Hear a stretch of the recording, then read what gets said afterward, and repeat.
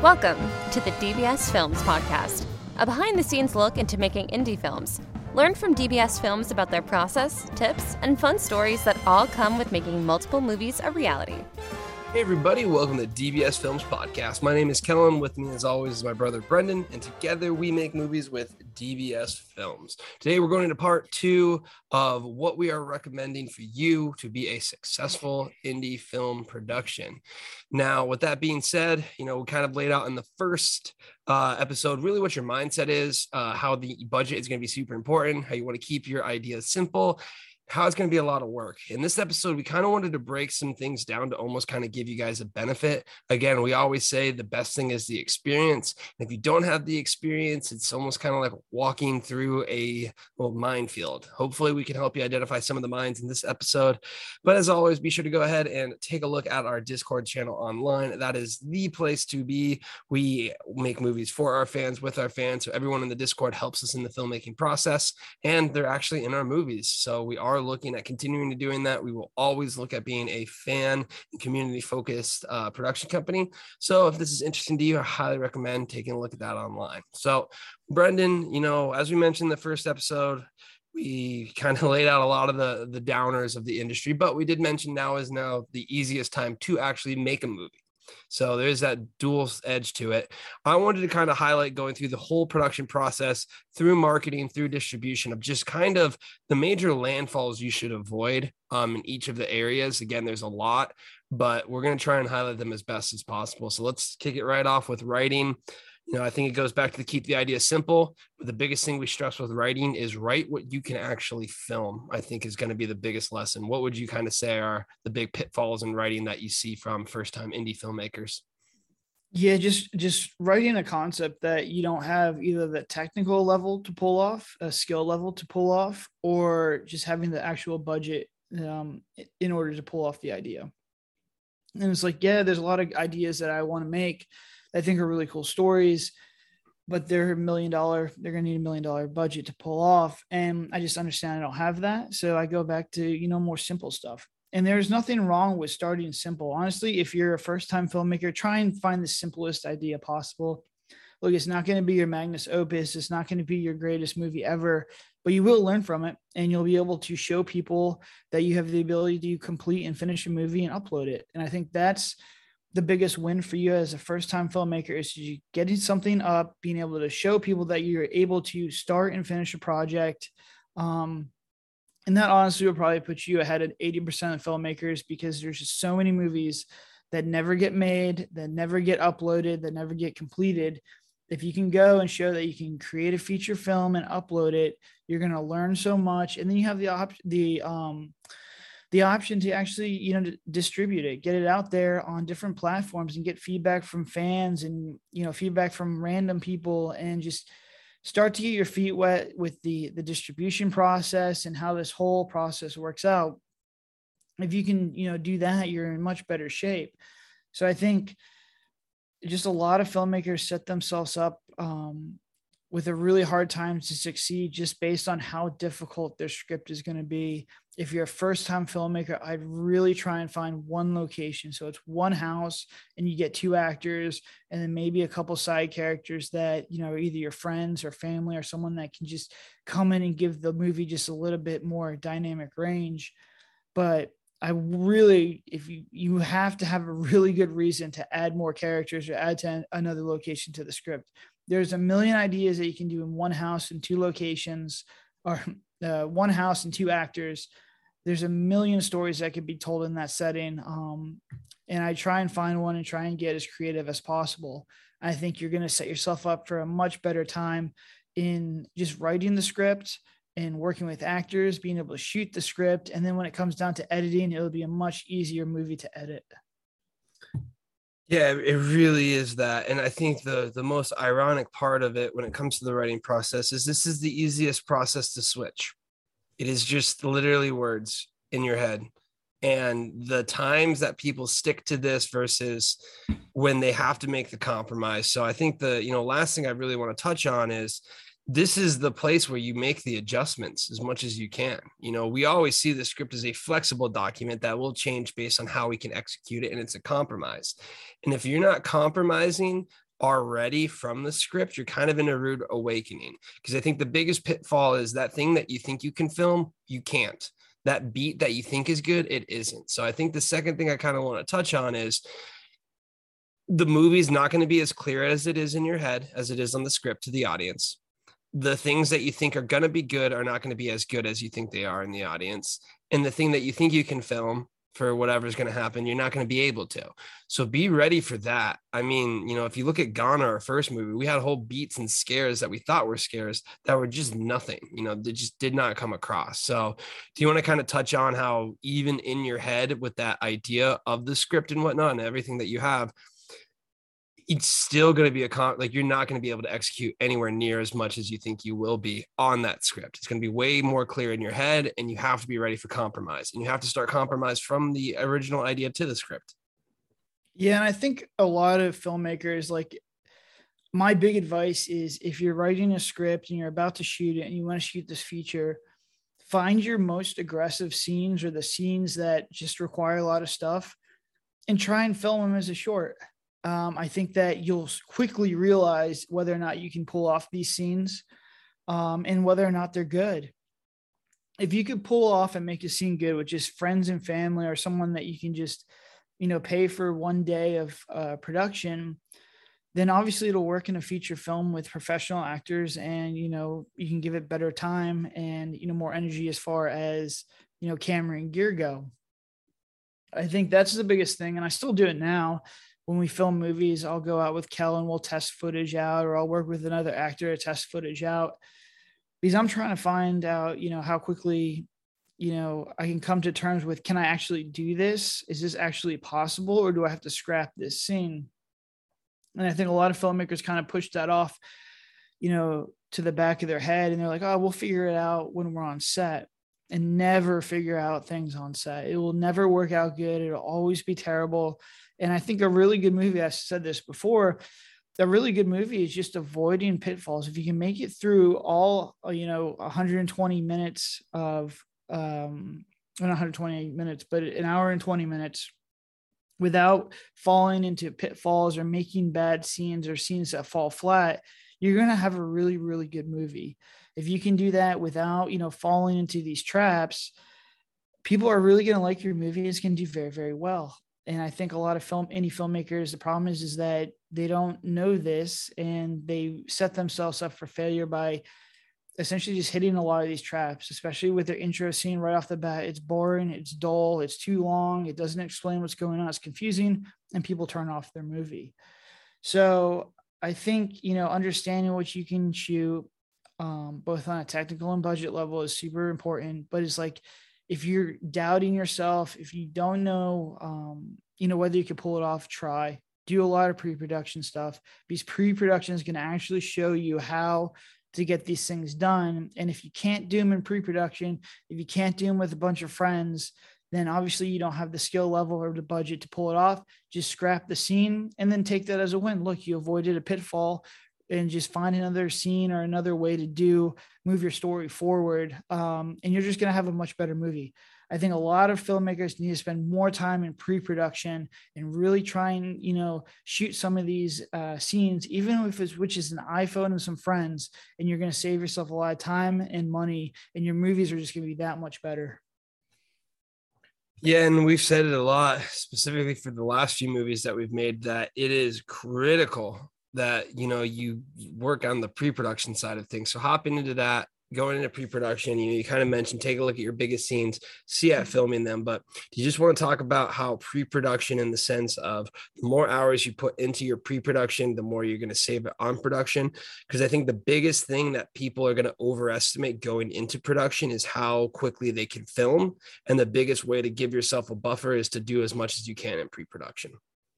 Yeah, I think pre-productions just make everything easier. Because I think the biggest thing that I struggled with in the beginning is just, all right, how do I take the vision that's in my head and communicate it to the actors, the DP, and everyone on set, so that we can get as close to what's in my head as possible in the most time efficient way possible. And I think a lot of people just don't have a very good way of communicating this. And so there's going to be questions. It's going to come out wrong. the actors are going to get frustrated, the directors are going to get frustrated, the DP is going to get frustrated, and this just all leads to slowdowns. So I think that you need to be doing pre-production. If you can actually get the actors out there and just film with an iPhone or a small camera, so that they, you can work out all the kinks, before you're actually on set. And what I do now is I go through the script 3 or 4 times with the actors, either in person or Zoom.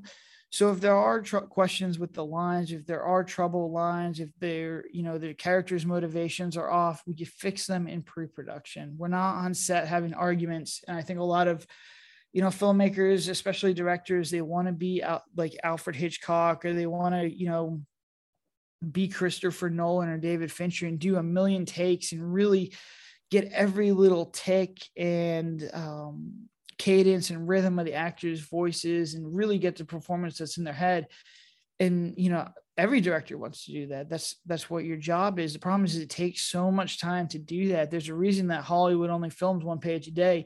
You don't have that luxury. So you need to come in and iron all that stuff out in pre-production. So when you do come on set, it's a smooth process. Everybody understands what they're trying to accomplish, how they're going to do it, and you can just go, because time is going to be your most valuable asset on set. And if you run out of time, then there's really nothing you can do. And you want to try and avoid that issue as much as possible. And the way to do that is to spend a lot of time in pre-production.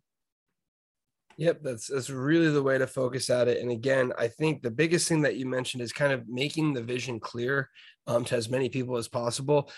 And again, this is something that we see just with our first thing of, keeping the set small, keeping that together and managing this many people. So, I think you really want to look at it, keeping it critical. Again, we usually have just the actors. One of the actors fills in as a PA.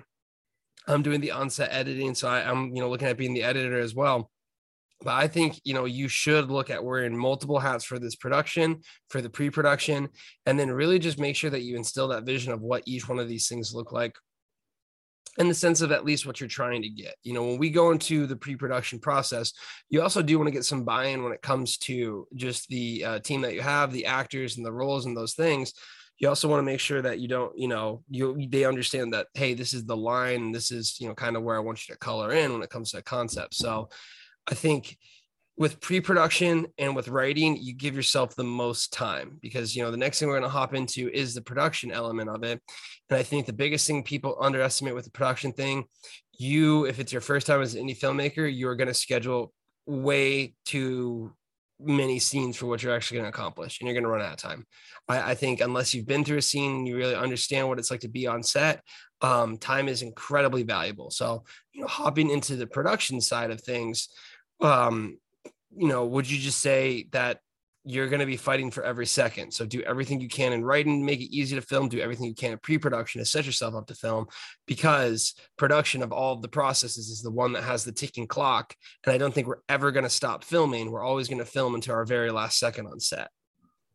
Yeah. And I think that this is the one that kind of messes up a lot too. It's just, biting off more than you can chew, and just not understanding how to schedule things properly. It's very easy to make an Excel sheet and be like, oh, these are really easy scenes. We could do all these this day and we do all these the next day, and just kind of moving things around. If you don't know how to actually do that, or how much time a scene takes, depending on the technical levels of the shot and how much dialogue you have in there and what kind of shots you want to have, if you don't have experience doing that, it's going to be very hard for you to schedule out a proper schedule and stick to it. We got very lucky in our beginning, because, obviously we didn't have the knowledge, but we got very lucky. And a lot of our stuff was, 24-hour shoots at the end, wherein we were doing a lot of run and gun stuff. And then we got to the point where we were just cutting a lot of scenes out of these movies, and you never want to cut scenes out of movies. It's never a good thing, because it messes with the pacing. You're going to have to do pickups. It's just not a good thing to do. So, the best advice I could do is just give yourself more time. If you need just one extra day is going to be much, much more valuable to you than pretty much any other piece of big equipment or anything other than that. Give yourself an extra day if you can. But once again, it just comes back to, having experience, and especially if you work in all these aspects of the filming process, from writing to, shooting to editing, I'm putting myself in a place to succeed. I'm writing very simple scenes so that when we're on production, I know how to shoot them and they're very easy to shoot. And it could be just having two characters in a scene, or having a character in another location that you could pick up or shoot later. There's a lot of ways to be very creative to get it done properly. But it's things that you need to be thinking about. And as far as like doing pre-production and, communicating your vision, the way I look at it now is that, all right, if something happens to me and I'm not able to direct this movie, could the movie get made? And that's what you should be looking at. The movie you should be able to go on set, and the actors should be able to almost self-direct themselves to complete the movie. And if you have that, if you're like, all right, look, my actors can do this, my crew can get this movie done without me, then you've done enough pre-production. And if you can't do that, or you can't say that, or, people are going to have, questions regarding the script or the character, well, then you didn't do enough pre-production. When I am on set and I'm directing, I'm just looking for things that are really away from the actual vision. And for the most part, that never really comes up. I think that if you can get to the point where the actors can self-direct themselves and the movie can get made without you as the director, then you've done your job in pre-production. And I think if that's the case, you're going to have a smoother shoot. You're going to have a much easier time directing, and you're going to have a better product, because when everyone's on the same team, the same page, and, they understand what they're trying to do, the questions on set and the time is going to be just much, much more efficient. Yeah, you got to just maximize how much you can when it comes to just any time that you have. So that's going to be super critical, as we mentioned. Again, there's so many things that we can dive into when it comes to the production process. Again, we want to highlight that the time is critical. We are going to have individual episodes kind of diving into detail in each one of these subjects. But I think one thing that I've noticed, over our span of time here, really having like food for the actors is a super critical one. And, just making sure that you keep that tempo moving, you're in charge of the momentum. So, for pitfalls, I see people scheduling like one big meal, when what I recommend is just ask each of the actors, what are your favorite foods? Have it there. Let them know, hey, you're in charge of, like, there's a reason there's a food table. There's a crafts table. So you can grab food at different times. I see a lot of times indie filmmakers are almost like, I'll break for lunch or I'll do this. Having that in set slows down production. And then also, someone might get hungry before then. So I would say real quick, do you want to kind of touch on that or other big important ones that you see? And then also how momentum is critical on set? Yeah, for the first one, I think food. Hungry and tired actors are going to be your biggest pitfalls. When they're hungry, they're going to get cranky and they're going to get grouchy, and tempers are going to get short.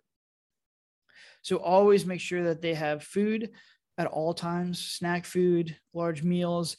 And then I think, what Kel said is if you can go the extra mile and just really give them stuff, comfort food that, they like, I think just keeps morale very high.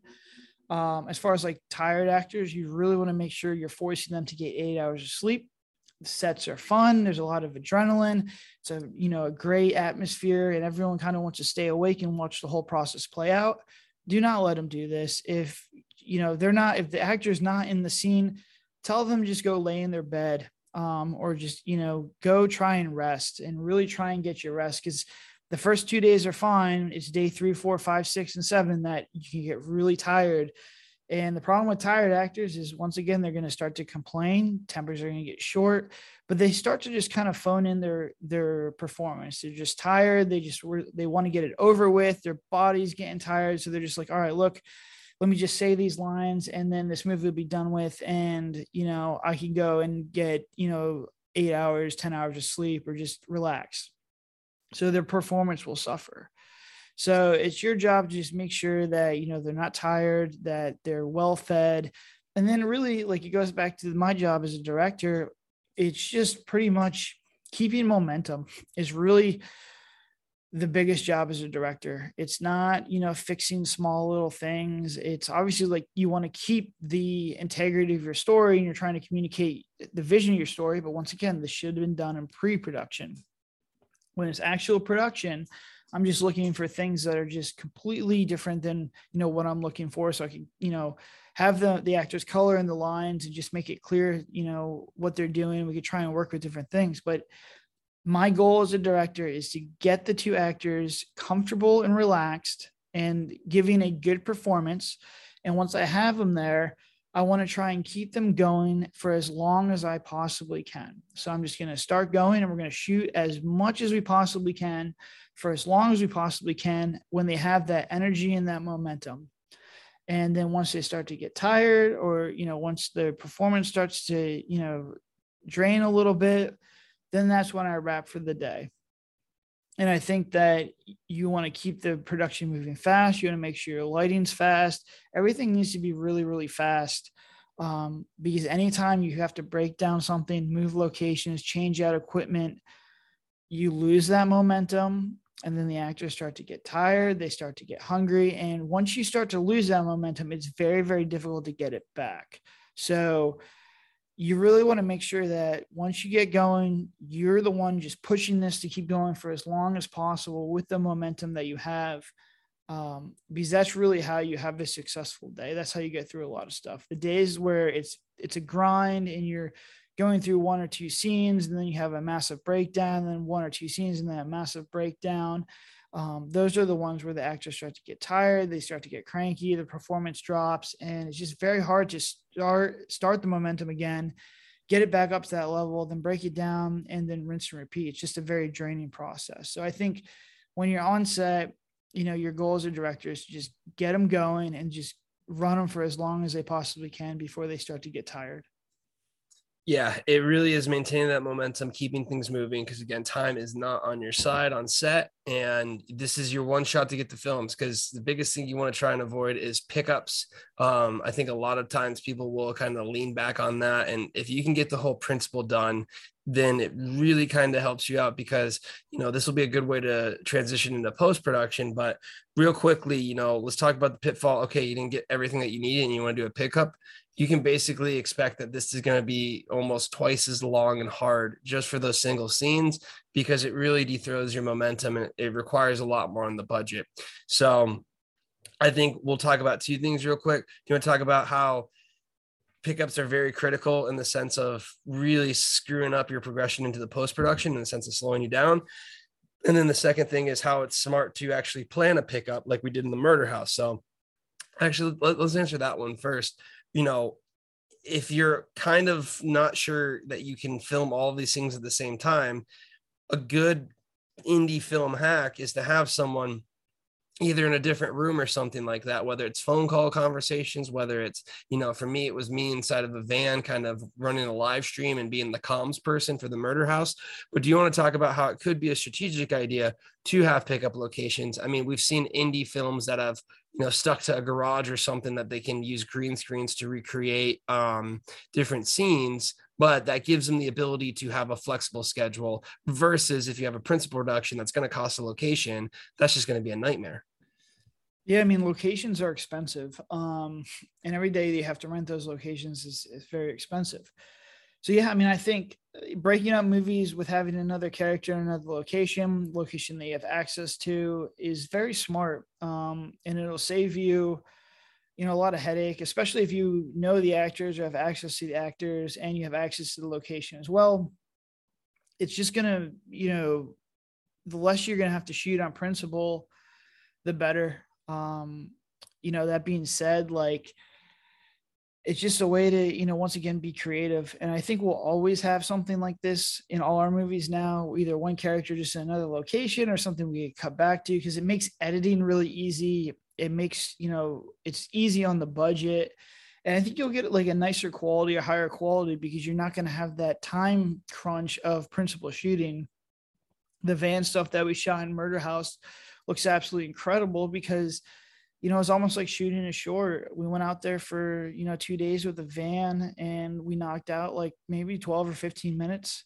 But that just allows you to, you know, have really nice camera motion. I could set up the lights like I really wanted to, you know, I could set up the lights how I wanted to set up the lights because I had time. Time wasn't an issue. If we didn't, you know, get the actual shots, I knew I could just go get the van the next day and just, you know, continue shooting. So once again, it's just creativity. It's like trying to find little things like that that'll just help you out.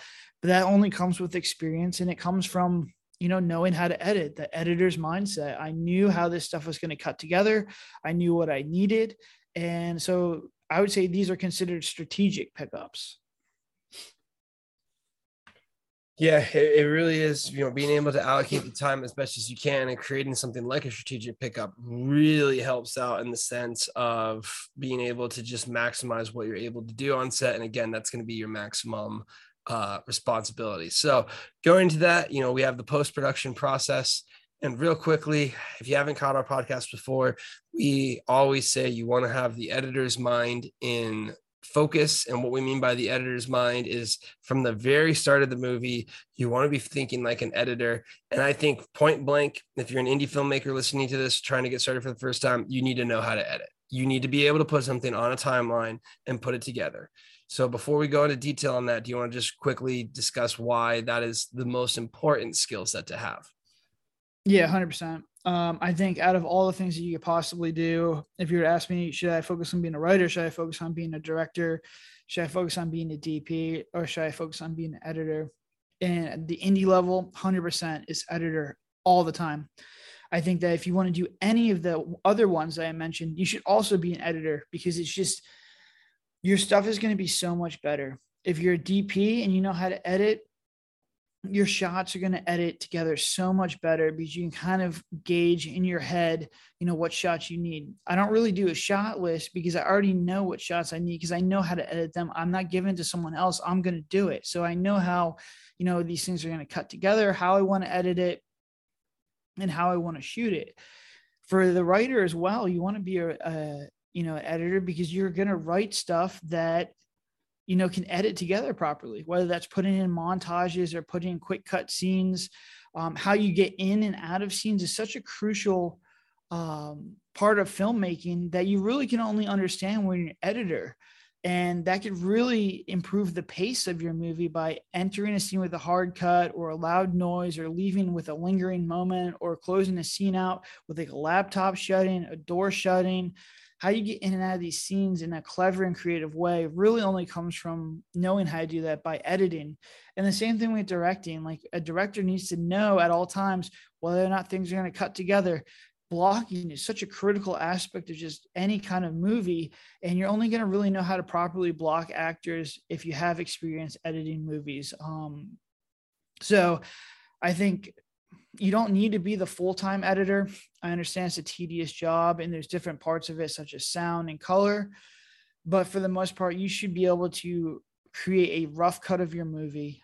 That's 100% needs to be done. And, you know, people think editing is difficult. I think it's just, once you understand it and you start to figure out how to cut things together, that's the skill that you need. And then it just kind of gets easier from there. And you start to just be able to really control your movie. And I think if you're not the editor of your movie, you're going to have a really hard time making sure this movie goes through post smoothly. And I just don't think you're going to be as good as a filmmaker if you just don't understand how to edit a film. Yeah. And then the next thing, you know, that we really look at is when we explore that editing process, it is something that always makes you better. It gives you the full idea, and you honestly set yourself up for an easier process because, you know, you go through the pain of the editing, which is what we did, and we never want to do that again. So if you can get final products, this is why we, you know, highly recommend working your way up to it, working your way into this level. But another thing that, you know, we kind of wanted to touch on is with, that being said, of, you know, the editing process, our approach to the editing process is also in the sense that you want to finish the timeline. So, we really see it like a chunk of marble. First thing to do is take the raw and chisel it away to a rough outline. Then we're basically going from start to finish, because a lot of times people, if they try and make each scene perfect, they're going to get caught up. So, for us, it's really more of getting multiple passes over the same timeline, over the same product, until we have that finished version. So I think that can help you out with a motivation. It can kind of get you, a little milestone. But do you want to talk about how we kind of go through multiple passes of the timeline as our editing process? Yeah, I think, and I've worked with a lot of editors on our other movies, and they were always like really hell bent on just making the thing perfect right off the bat. So they're like, all right, the first 10 minutes of the movie, I'm going to work on it and try and get every little thing, completed to perfection, to give it off to the director. And that just takes so long. And then it's super frustrating for them, because they give me a movie that's an hour and they think it's absolutely perfect. And I come back and I give them 6 or 7 pages of notes. And it's just not an efficient way to do these things. You're going to get frustrated, and, just being able to go in and have reps every single day of working on this movie is like the most critical thing. You should never have a day where you don't, work on your movie, you don't edit the movie, because one day turns into 2 days, turns into 3 days, turns into a couple weeks, turns into a month, turns into a year. And all of a sudden you don't have an uploaded movie. So I think you should always be working on the film. And I think that's the way to do it. It's just do it and get it, completed and done on the timeline. Just go as far as you can. You're going to hit a scene, and you're going to get stuck. Do it to the best that you can now and just move on. And that was with me, and they did the Murder House. I did a couple of rough passes. I got to the scene where one of the characters locks themselves into a room. I didn't know how to do that. I didn't think the scene was very good. So I just skipped over it. I put a rough one together, so at least I knew like the length of the scene, so I could gauge like the pacing of the movie. And I just skipped and moved on. Then I did the same pass again. And this time I just gave it a little bit more love. I added some noise effects. I tried some different cuts, but I didn't spend a ton of time on it. And then I moved on. And probably it took about 6 or 7 passes until the rest of the movie was pretty much completed. And then I could really go back and dive into that scene. And the momentum and my mental health was just much better, because I was like, all right, look, the whole movie's done. I only have this 8-minute sequence left. So then I could really dive into it and give it the time it needs. But at the same time, I was, getting feedback from a lot of people. I was trying different things with each pass that I was doing before. So when we finally got to that last pass, and I was like, all right, this is where the rubber hits the road. I have to get this thing done. I thought the scene actually turned out really, really well. And that was definitely the scene that I hated the most in the beginning of the movie. And it turned out to be one of the better scenes in the movie, where if I would have just tried to make it perfect in the beginning, I think I would have got frustrated, and it would just taken a lot longer to get this movie done.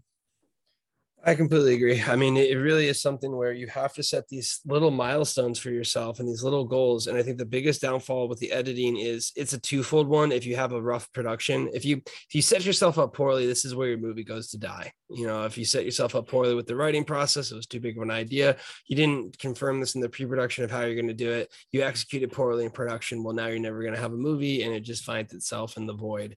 And really the editing one, I think there's not too many pitfalls in itself. I think it's more so just dealing with the pitfalls that you've encountered on the way there. But the biggest thing you can do for the editing process is to do that. And then the other thing is compromise. I mean, I think another thing that you really have to look at, and something that people underestimate what we did, is we've done a lot of compromise and pickups on a lot of our movies. We don't recommend pickups as much as we could possibly can, but hey, look at us, we're doing pickups. So do you want to just kind of quickly talk about how you need to compromise even on the editing side of things, and even on, what you're going to be able to do with the pickup just to make it work? Yeah, I think everything's compromise. I mean, through this whole process is compromise. You have your vision, and unless you're Christopher Nolan or David Fincher, you're going to have to compromise. And you can look at it 2 ways. Like, you look at it as a compromise and you get frustrated, say, this is taking away my vision. This isn't what I wanted. We're diluting my product. It's not going to be as good. Or you can look at it as in, all right, this is a challenge. I think that compromise is good. It'll allow me to tell a better story, and I just got to get more creative. And there's a ton of times where I see more budget, more crew, better equipment does not lead to a better movie. I have firsthand experience. Our higher budget movies with more equipment, better lenses, better cameras, higher paid actors, all this stuff turned out to be some of our worst movies. Where our simplest movies actually turn out to be our highest rated, most, revenue grossing movies. And I honestly think it's probably true. You can really get yourself in trouble with a higher budget. So I think with pickups as well, I think you have to understand, what you're trying to do and really only do pickups if it's absolutely necessary. I've talked about it before. I think there's two types of pickups. There's like random inserts and pickups that you can do for free that just give your movie like a little bit more production value. These are inserts of objects, different quick cuts. We do a lot of montages as pickups that are not done in the location of the house. We've done a lot of pickups where it's an actor's feet or it's an actor's like hands, or they're holding a knife, in like a smoked out building or something that just gives a little bit more production. And then I think there's like pickups that just absolutely need to be done where something like catastrophic happened on set, where you're just missing a scene or something doesn't cut together or doesn't flow properly. And those are the ones you absolutely have to pick up. And those are they should be avoided at all costs, because to get all your actors out there, to get the location back, to get your entire crew back is extremely expensive. And it's a difficult thing to do. But I think, as you get better as a filmmaker, you'll get to the point where you don't necessarily need to do those pickups anymore. The last 3 movies we did, we didn't have any large pickups like that. We were able to do them all on principal shooting. Now, we did have in Girl in Camera 13, we knew we had to do the wood scene, but that was predicted. We knew we had to do that. In the murder house, we knew we had Kel's stuff to pick up in the van, but we predicted that. And in the last movie, from what I see so far, it's not going to need any pickups at all. Maybe some smaller stuff, but for the most part, it's a completed movie. But once again, that stuff only comes from having, done 11 movies and having, the mindset to, number one, compromise, and number two, understand what's actually possible and what my limitations are as a director. Yeah. I mean, it really is something that you don't get the full idea of what you can do with a movie until you finish the editing process too. So it's that double-edged sword of not only you not have a finished product, but you don't even learn from it if you don't get it edited. So we're always going to stress that as one of the most important, one of the critical matters of just filmmaking is getting it over the line with the editing. So the next thing I want to talk about is, this is something that I think the biggest disconnect that we see, and I think it comes from just our background in marketing and business, is just the marketing of the film itself. I think a lot of indie filmmakers think they've crossed the line, they have their movie, they hand it off, and then they get their money back. And realistically, what we've mentioned last episode in part 1, that is not the case at all. It's just the beginning of your journey. But I think, a lot of people are so broken down by that process that we mentioned that they're just licking their wounds, getting over the line. And they're not even close to ready to push the movie and do some of the things. So do you want to quickly talk about that? And then we'll discuss about how we set everything up with split testing, how the name changes, how the poster changes, how the blurb changes, all to hunt down our audience. Yeah. I mean, I think really with the filmmaking process and just really with any business in general is you need to set yourself up to succeed.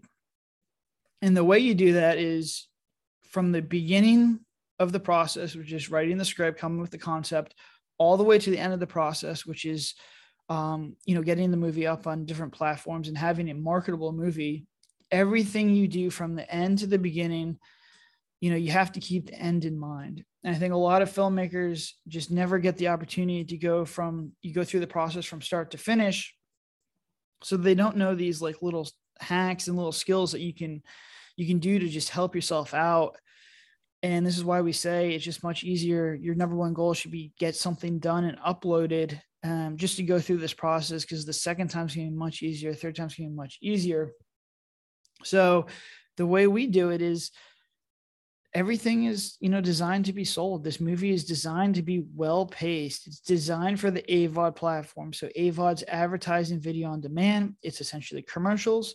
They try to get rid of commercials, and now commercials are back. and it's going to be an exploding industry once again. If you're an indie filmmaker, 90% of your money is going to come from AVOD. So what does that mean? It means that you have to have a movie that people are going to click on. And when they do click on it, you got to watch it all the way through. If people are watching 10% of your movie, if they're not getting past the intro hook, you're not going to get paid. And your movie is just not going to generate revenue. So what does that mean on a screenwriting process? It means that you have to write a movie that's well paced. There has to be a lot of action there. It's got to move fast. It's got to move quickly. It's got to get people interested, and it's got to keep their attention. Each sequence, so all our movies are written with beats, which are pretty much 8-minute sequences. It's got to start with a hook. It's got to end with a hook, and it's got to go all the way through. People have to watch all the way through your movie. And you can write a movie like that, and you can direct a movie like that, and you could create a shot list that's engaging with a lot of montages and cool shots that keep, the viewer interested in your movie, and you can edit to keep pacing in mind. So I think, that's just an example of understanding what kind of movies sell, what people are want, and how to maximize your revenue, and then taking that knowledge and starting with the screenplay and going all the way through the whole process with that in mind, knowing that you have to create a fast-paced, fun movie in order to get your money back. And I think a lot of filmmakers never get to that point because they never finish a film, and they just never understand like what makes money and what doesn't make money. The distribution companies will. So they're looking for fast-paced movies, and you're going to set yourself up for better deals. You're going to set yourself up for just more revenue being generated by just keeping all this stuff in mind. So I think, it's just, you have to go through the process in order to understand a lot of this stuff. Yeah, you really do. And, to kind of highlight it again, the name of the movie completely changes based on what we're seeing when it comes to running the split test. The covers are split tested to where we're running ads, seeing which ones are getting more engagement. We are really focusing in on this. And if you aren't setting your movie up for success like this, then you're going to be in for a really rude awakening when it comes to it, especially if you're trying to make your money back, which again, it's up to you what your version of success is. So, with that being said, the last thing I really want to kind of touch on is building a community and the value of it. And I would say this is something that really is night and day with this year. But even before then, we were still, doing a lot more when it comes to the ads. We had an Instagram page. We were posting a few things.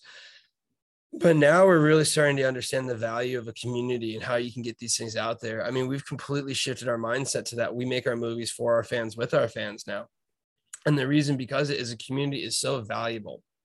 Creating a group of people that will support you with whatever movie you do, having a guaranteed audience is by far the best thing you can do as a filmmaker, because as we make more, we build a larger community, which allows us to make more. To me now, it's only a time process. Once we have a large enough community, it is self-sufficient, self-sustaining. And I don't know, you've mentioned this before, if we could have really got to the size of the community we have now, if we didn't have Girl in Cabin 13 and kind of where we're at. But regardless, I think we could have built a community of a much smaller size and supportive as well, too. But do you want to just talk about how now, as a filmmaker, your job is to create your community? No one's going to bring your community to you. You're just not really going to have that opportunity of hitting it big and then suddenly you have a fan base.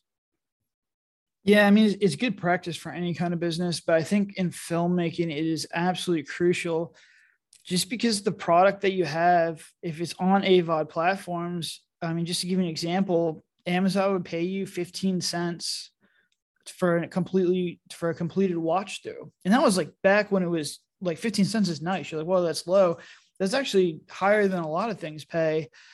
And it went from 15 cents to 8 cents to 3 cents to 1 cent. And the problem with that is you can't, if you're going to pay for traffic with Facebook ads and a whole bunch of other ads, to get a click is going to cost you 15 cents. So that's not even like a conversion. That's not getting someone to watch your film and guarantee you that you're getting that 15 cents. Your margins are so low that it's very difficult to run paid ads and, run ads and generate traffic to these listings and make an ROI. So what do? You have to build a community. You have to collect email addresses. You have to just be able to have a following that you can press a button, whether it's a post, whether it's email, and send them to a new watch link and just get a ton of traffic the first day. And that's reoccurring income. And I think that in moving into the AVOD platform like we were, the only filmmakers that are going to succeed and really stick around this are the ones that are going to be able to build a community, and, you know, be able to, you know, leverage that community. And I think it's a double-edged sword, because you actually have to produce really good content, and you have to find people that really like your content. You can't force people to, you know, just join your community. It's just not going to work. It's not going to be a good community. And I think, you know, what Kel said was, I don't think we would have had the opportunity, you know, before Girl and Cabin 13, because I don't think our quality was up to the point where it needed to be to really cultivate and generate, you know, the strong community like we have now. But that doesn't mean that we probably could have spent more time, you know, building email addresses. We could have spent more time really hitting the Instagram hard, and just really kind of building like a collection of data points, so that when we did release a movie, we could actually get it out there and get that, you know, visibility. I think Girl and Cabin 13 changed that. I think what you're going to see with The Murder House is going to be even, you know, more explosive. And I think The Shapeshifter is kind of a really cool movie that's going to really take off as well. And it'll just show you how, you know, we cast people from our Discord in The Shapeshifter. So I think once people see that, oh, look, these guys actually are true to what they're saying, they are casting people from the Discord, they're putting us in the movie. I think that's just going to allow people to grow with the community at a much higher rate, because if you're an actor, if you're a filmmaker, if you're a writer, we even put music from some of the other super fans in the group, was actually in the last movie. So if you're in any one of the phases of the filmmaking journey, I would definitely tell you to look at the Discord, because we're actively pulling people and putting them in the movies. It's not me just telling you this, we're actively doing it. And it's just a cool thing. The community is really great. Yeah, I will say, you know, it is something where we're most likely going to be a big outlier on it compared to what a lot of studios are going to do, because we do see it, and we do see the passion of the community. We got lucky, honestly, with the first few super fans that kind of joined us. But with that being said, you know, I think you need to go out there, find a group, because it helps you out. A lot of the things too, is it's nice to have people that are giving you positive feedback. You know, for the longest time, we've always had just kind of negative and 1 stars, but when you find your group, when you find your community, they're supportive of you. Not only do you get a benefit from them, you know, actively pushing the movie, you get the motivational support too. You know, it's nice being able to have people who say, I can't wait for your next movie, I can't wait for this. And I think nowadays, since it is so easy to make movies, you really do have to take it to this step of building your own community out there. You know, the way that I basically did it is just going live on the social media platforms and just having a conversation. People who were interested with what we were doing would continue to come back to the lives that I was doing. And that's basically how the Discord was started. And from there, it's now grown. We're closing in on 1,500 members, and it's only been there for a little over 3 months. So I think that's just the power of finding your community. Those, again, are going to be the major things that we kind of recommend throughout this process. Again, have the right intentions going in. These are some of the things that are critical, and use these movies to build the community, you know, that we said. But we're going to go ahead. We're going to actually start picking in more detailed topics to discuss when it comes to our podcast, as we are getting through the process of getting post-production. And, you know, since we've been through all of the movies, so now we're really going to start getting a little bit more granular in these next few episodes, just highlighting the writing process, production process, and certain things that we know. So as always, make sure you take a look at us, take a look at that Discord that we're talking about, because that is the community to be. We are looking to make movies for our fans, with our fans. So we'd love to see you in there. Until then, have a good one.